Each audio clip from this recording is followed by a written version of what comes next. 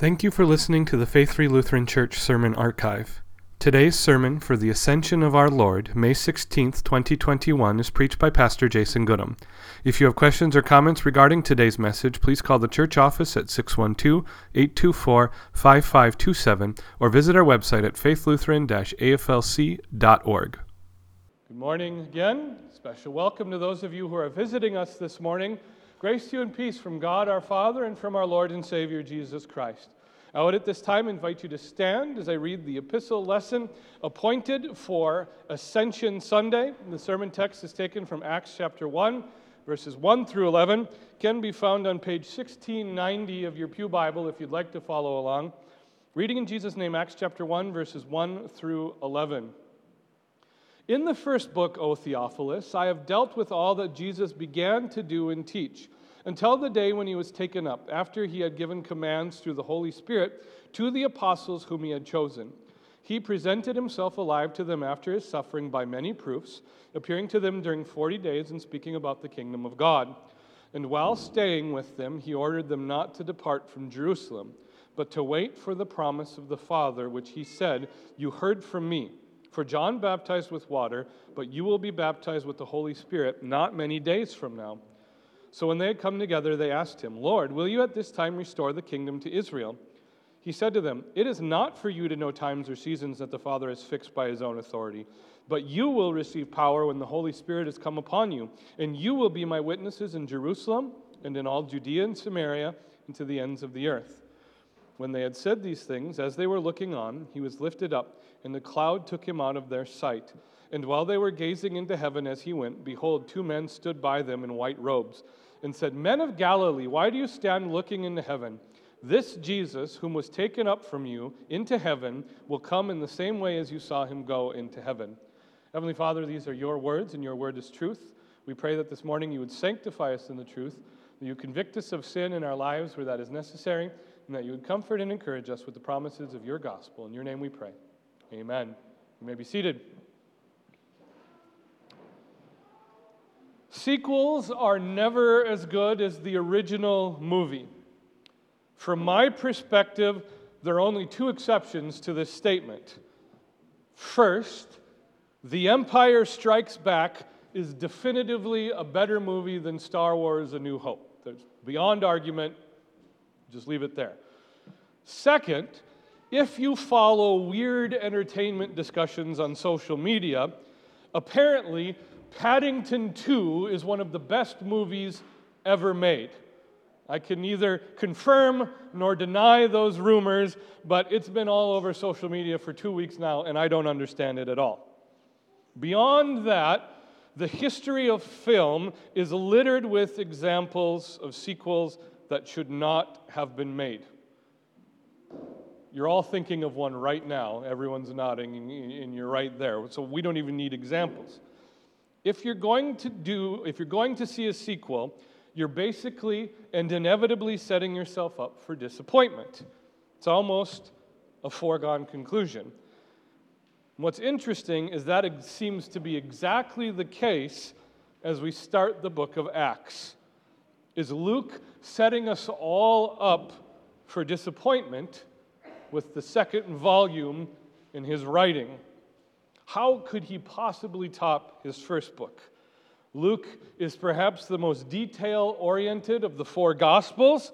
It is a rich narrative of the life of Jesus Christ and his completed work of redemption. Luke contains my personal favorite post-resurrection appearance, Jesus on the road to Emmaus. The book of Acts can't possibly be as good as Luke is, right? Well, to top it all off, at the very beginning of the book, our New Testament lesson for this morning, Luke removes the main character. That's pretty much a bona fide recipe for failure. Now, just so we're all on the same page, and especially for those of you who are Harry Potter fans, imagine if J.K. Rowling had killed off Harry Potter after the second book. Would the rest of the series have even mattered to those of you who follow that? That's basically what Jesus does. Now, he doesn't kill off, or Luke does, he doesn't kill off Jesus.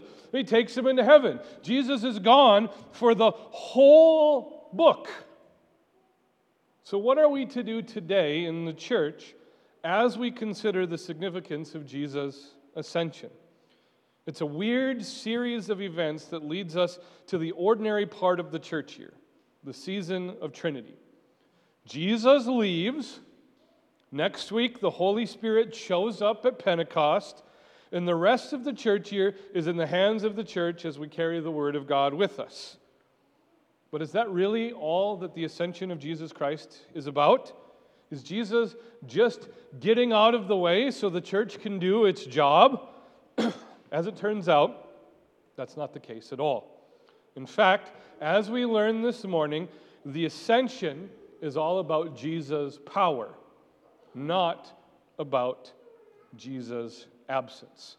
And so turning our eyes back to Acts 1 this morning, we first see that the ascension is all about the power of the resurrection. So this will be the most basic and straightforward thing I say to you all morning, but you can't have the ascension of Jesus without the resurrection of Jesus. Not possible. That's because the resurrection is central to everything Jesus did and taught.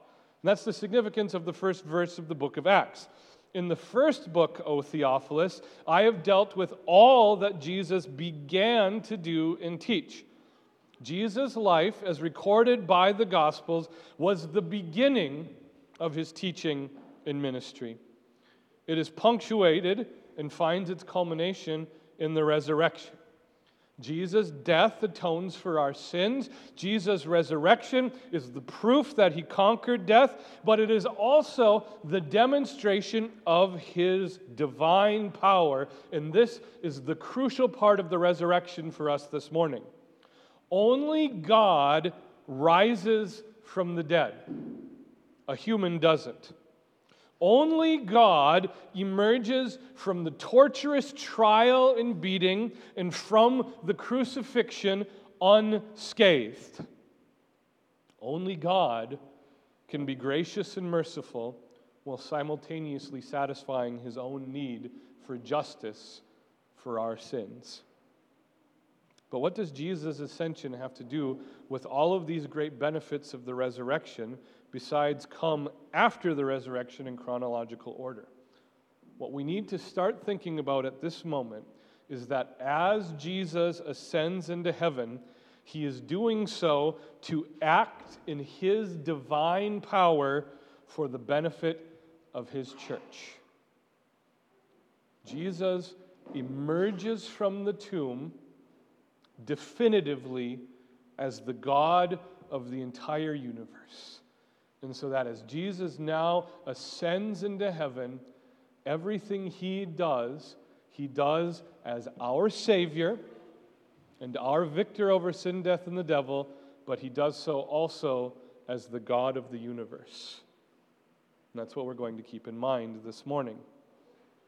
So second, Jesus' ascension demonstrates to us the power of his absence. Since the dawn of the church has been preoccupied with earthly power. We see here in Acts that it stems from the nationalistic tendencies of the Jews going back to the physical land of Israel. Even the disciples who have spent 3 years with Jesus, hearing him teach about the kingdom of God, missed the mark. Even after the crucifixion, even after the resurrection, even after all of the miracles and all of the sermons, their question here in Acts to Jesus is, Lord, will you at this time restore the kingdom to Israel? The disciples are still preoccupied with the acquisition and the expression of earthly power. And to be honest, for the next 2,000 years, the church follows in their footsteps. We've seen it in the Roman Catholic papacy. The Roman Catholic Church was Europe's largest landowner at the time of Martin Luther and the Reformation. And it all comes back to the ruling and reigning of one man in that church body, the acquisition and preoccupation of earthly power. But lest we stop and pick only on the Roman Catholics, we see it also in the American church's mirror of the papacy with celebrity pastor culture. Go to any megachurch with a celebrity pastor personality, and what you will find is that individual's vision for the church is not to be questioned and not to be contradicted while they are in charge, while they are in power in the church. The American church loves a celebrity.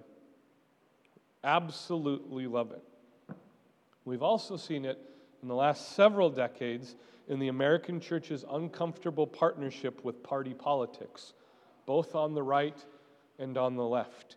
We have somehow convinced ourselves that the only way to advance the gospel in America is to make sure that our chosen party is the one in power. It's not been a healthy partnership for the churches on the left. It's not been a healthy partnership for the churches on the right. Because no matter what, when the church focuses on earthly power, it always gets burned. During the time of the Reformation, the Roman Catholic Church walked away from clear biblical truth. And in the time that has been since 500 years ago, the Roman Catholic Church has been plagued by scandals that stem directly from this faulty doctrine and is now in danger at this moment of fracturing yet again in some European countries. Celebrity pastors either succumb to sin or walk away from the faith at an alarming rate, destroying souls in their wake. You want to know how to become more famous than you are as a celebrity pastor? All you need to do is send out a tweet about how you no longer believe the Bible. You will be celebrated. You will have a parade for you. That's the way it works. Party politics always devours the church. It is my personal assessment in observing the last 50 years of American history that the church has been used by both the left and the right for a cheap source of votes. The church always chases after the carrot on the stick when it comes to politics. The message of Acts, and especially here in Acts chapter 1, is that Christians ought not to chase after earthly power, because earthly power belongs to Jesus. He is in control, and this is once again demonstrated by the power of the resurrection. But the church does have power, and we should have our ears perked up when we hear Acts 1:8. The church does have power. You will receive power when the Holy Spirit has come upon you, and you will be my witnesses in Jerusalem and in all Judea and Samaria and even to the ends of the earth. The power the church has is the power of the message of the gospel. And this is entirely integral to the work and mission of the church. The gospel, the proclamation of the gospel, is the truth of eternity. The message of the gospel is the message of the reality that Jesus Christ, in fact and in history, has died and risen again. It is the message that Jesus' death, in fact and in history, atones for our sins, and his resurrection destroys death.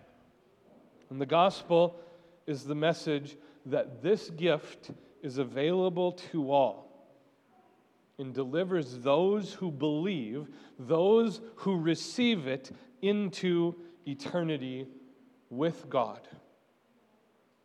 But not only is the message of the gospel the truth of eternity, it is also the truth about our sin. I think Christians far too often bristle at the accusation that most Christians are hypocrites. Now, to be sure, it's pretty low-hanging fruit as far as criticisms go of the church by the world. It's kind of a throwaway. It takes no effort at all to call anyone a hypocrite because our sin makes us hypocrites. That's what it does. And we have ample evidence in history that many Christians are, in fact, hypocrites. We are tremendously good at not practicing what we preach. But we also fail to recognize that it is the message of law and gospel central to the Christian faith that keeps us from being hypocrites. If we understand that God's law, that God's standard of perfection is primarily for us, then we will understand that what God demands from us is repentance. And if we understand that God's message of gospel, that our sins are forgiven for the sake of Jesus Christ, is also for us, then the message we have to give to the world is that you are forgiven just as we are forgiven. That the blood of Jesus Christ is for you as it is for us. The message of the church ought never be that we are better than you. The message of the church should be we have received this gift, and it is also for you. Our call by Jesus to be witnesses is a call for us to testify of the reality of Jesus' death and resurrection, but also of the personal impact Jesus' death and resurrection has on each one of our lives. The power we receive from the Holy Spirit because of Jesus' ascension, because of Pentecost, is a power to proclaim the forgiveness of sins that each of us has personally received. Finally then, Jesus' ascension speaks to us of the power of Jesus' return. There's this curious exchange at the end of our New Testament lesson this morning between the disciples and the angels. And when Jesus had said these things, as they were looking on, he was lifted up, and the cloud took him out of their sight. And while they were gazing into heaven as he went, behold, two men stood by them in white robes, and said, Men of Galilee, why do you stand looking into heaven? This Jesus, who is taken up from you into heaven, will come in the same way as you saw him go into heaven. Now, I kind of chuckle when I read this exchange, because what did the angels expect the disciples to be doing in this moment? If Jesus suddenly takes this invisible elevator up into the sky, every one of the disciples is going to be going, wondering what's going on. It's an entirely natural response. But as we wonder about the rule and reign of Jesus, which is what each and every one of us do every single day that we can't see him, the message for the church is that he's coming back. Now think about that for just a moment. Think about your own life for just a moment. When was the last time, if you're honest, that you doubted God's sovereignty? When was the last time you doubted God's will for your life? When was the last time you questioned what he was doing and wondered if he cared or if he even was there? That moment is you standing in Israel, mouth wide open, staring into the sky, wondering what is going on. Where's Jesus?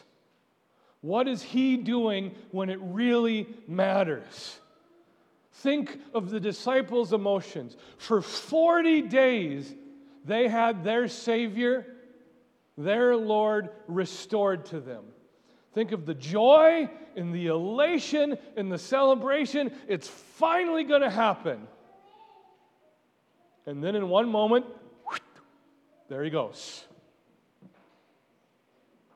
Every time you suffer, every time you bend and you feel like breaking, or you actually break, that's your moment. Where is Jesus when it matters? What is he doing? How can this be anything but bad news for the church? But the message here of the angels to those disciples in Israel changes our perspective. Jesus is returning.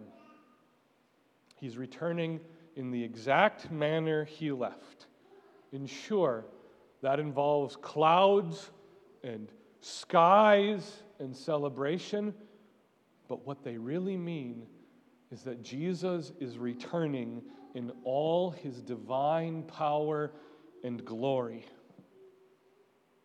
And when Jesus comes back, he ushers creation into eternity. When Jesus comes back, he returns for good. Time ends. Sin ends. Suffering ends. And eternity begins.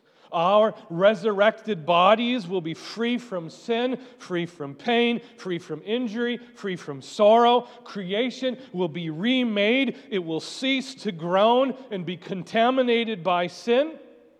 So consider this. As Jesus leaves at the ascension, he is fully God and fully man, the victor over sin, death, and the devil. That is definitive. The cross and the empty tomb prove it. But we who are left will see exactly what that looks like on Judgment Day when Jesus returns to take his true church full of people who have faith in him into eternity. Jesus has ascended. Jesus is ascended at this very moment. We spend so much of the church here, so much of our time as Christians, not thinking about this glorious reality. Jesus has ascended, but he's not absent. He is still with you. He's there on the altar in the bread and wine of communion. He's there with his word, delivering it by his Spirit into your minds and into your hearts. And Jesus is in your very life right now. I have been crucified with Christ. It is no longer I who live, but Christ who lives in me.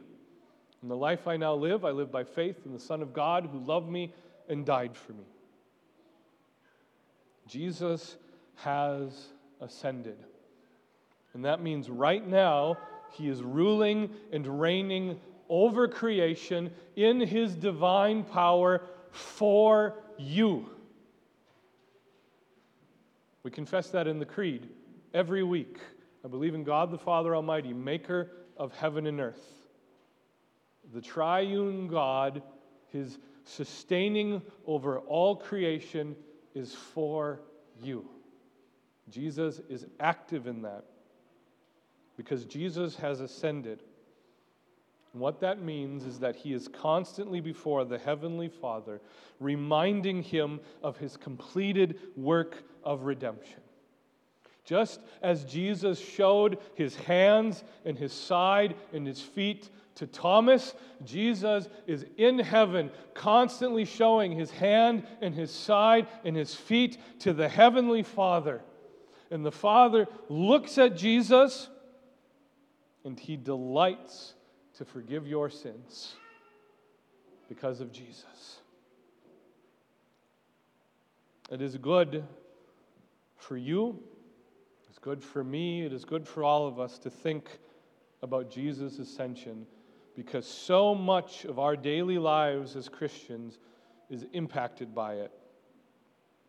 The Savior who died for you and who rose again is now the Savior who has ascended and is ruling and reigning and interceding for us at the right hand of God. The Savior who has ascended is serving even now as your high priest, because he loves you and because he's coming back for you. Amen. And now may the peace of God, which surpasses all understanding, guard your hearts and your minds in Christ Jesus our Lord. Amen.